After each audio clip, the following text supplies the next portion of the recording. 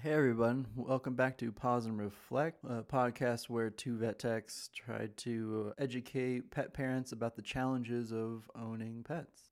Shortly after posting the podcast, we found out that there are many other podcasts called Pause and Reflect. Most of them have some sort of subtitle, which does help separate them from us, but we are rethinking the name of the podcast to help make us more unique. If you guys have any suggestions, please feel free to reach out to Darren or myself, and we will take them into consideration. As you'll notice, Darren is not with me today.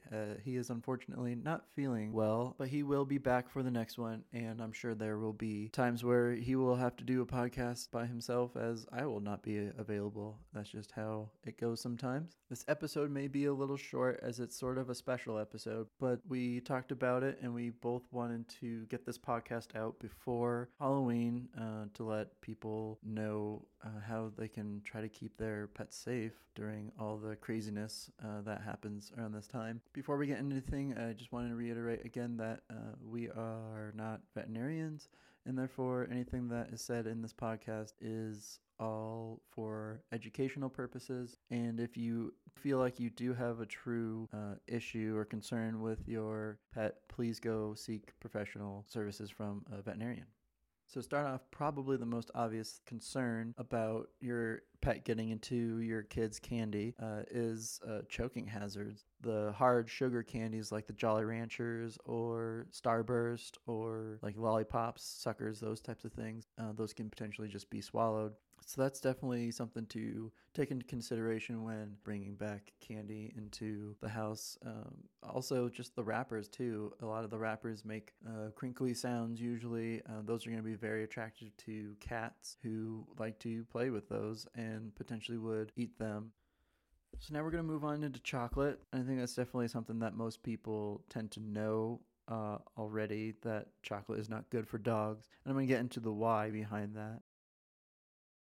Little history on the process of making chocolate. We collect the seeds from the cocoa plant and we crush the seeds. The seeds are roasted, they're ground, and then they're pressed to remove the seed oil, and that's what called cocoa butter, and that's used in sunscreens and white chocolate. And then the hulled cocoa beans are ground up and they produce a liquid called chocolate liqueur. And the chocolate liqueur is actually what ends up getting used to make all the other chocolates. So we've got, the milk chocolate, dark chocolate, baker's chocolate. Those all have different levels of theobromine and caffeine. And both of those compounds are known as methylxanthines, and those are used as bronchodilators, particularly in people with asthma or COPD. But caffeine and theobromine produce similar effects, with the theobromine lasting much longer than the caffeine. So that's the real issue with the chocolate. Now, the more of the chocolate liqueur is in a product, the more theobromine is in the product as well. So the milk chocolate has the least amount, which only about 10%. The dark chocolate usually has about 35% of that chocolate liqueur. And then the unsweetened baking chocolate is usually just straight chocolate liqueur. And it's also has about 50 to 60% of that cocoa butter, which is just the fat portion of the cocoa plant.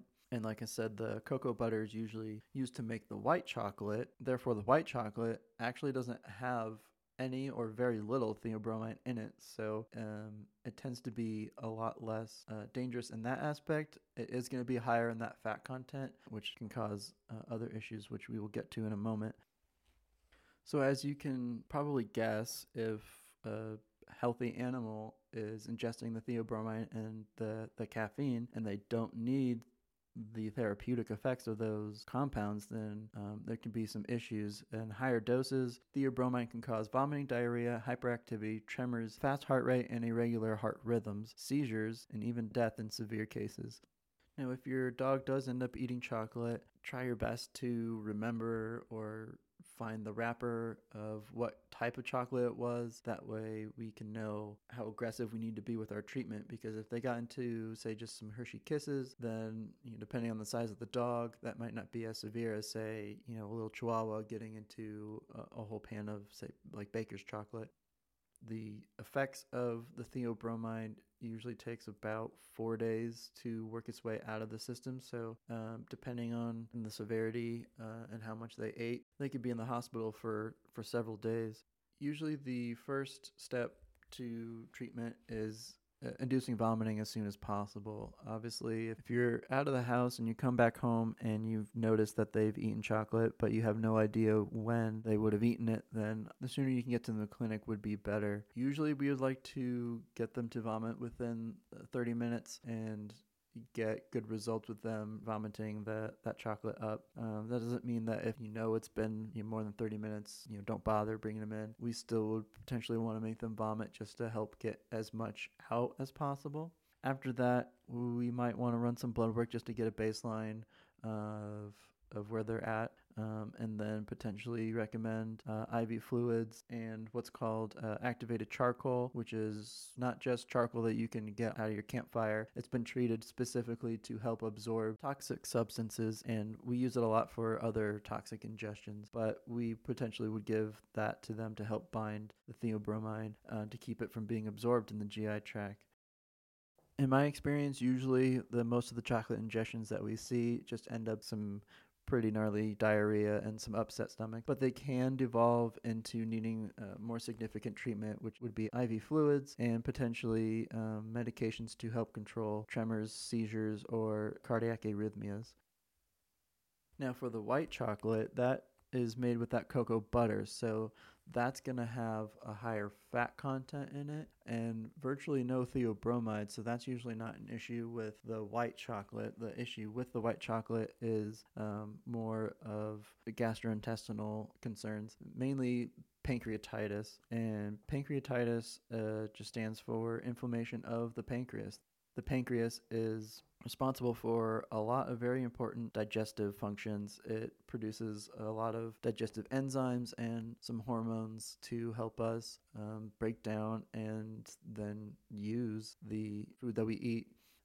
The one that most people probably already recognize is insulin, and that's used to allow the cells to absorb that sugar so that way they can use it for energy. So that's definitely a big concern, especially if you have a diabetic animal who are going to need that insulin to help counteract that extra sugar intake. They may need support in hospital as opposed to an animal without diabetes. The symptoms for pancreatitis are going to be potentially vomiting, diarrhea, extreme lethargy, loss of appetite. They may be acting painful in their abdomen because pancreatitis can be very painful. And the diarrhea may be severe enough that you may see blood in it as well. Now, the next thing I'm going to talk about is xylitol, which is also known as birch sugar now. Xylitol tends to be a common artificial sweetener along with erythritol and sorbitol, although those don't tend to seem to have the same effect that xylitol does. Xylitol seems to stand out on its own in this aspect, but the xylitol is usually commonly used in sugarless gum, toothpastes, and other products like peanut butter and things like that. So you just got to be careful, especially with the peanut butter. Dogs tend to really like peanut butter, so just make sure that you're reading the label on there. And then with choosing gum, there's a lot of gums that have the xylitol in it specifically because there are some studies that show that it has some added benefits of helping fight cavities. So that can be a big issue if your dog is getting into your purse or your jacket pockets or whatever, and you have your gum in it.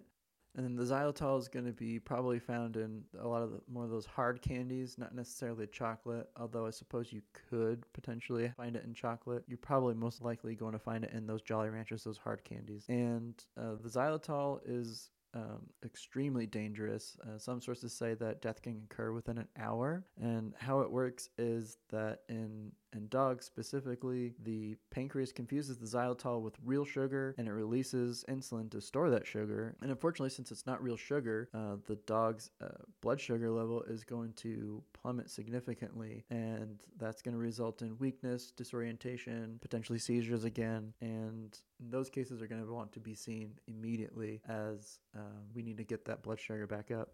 The other unfortunate thing about xylitol is that it takes a very, very small amount to create these toxic effects as opposed to the theobromide or the chocolate did before.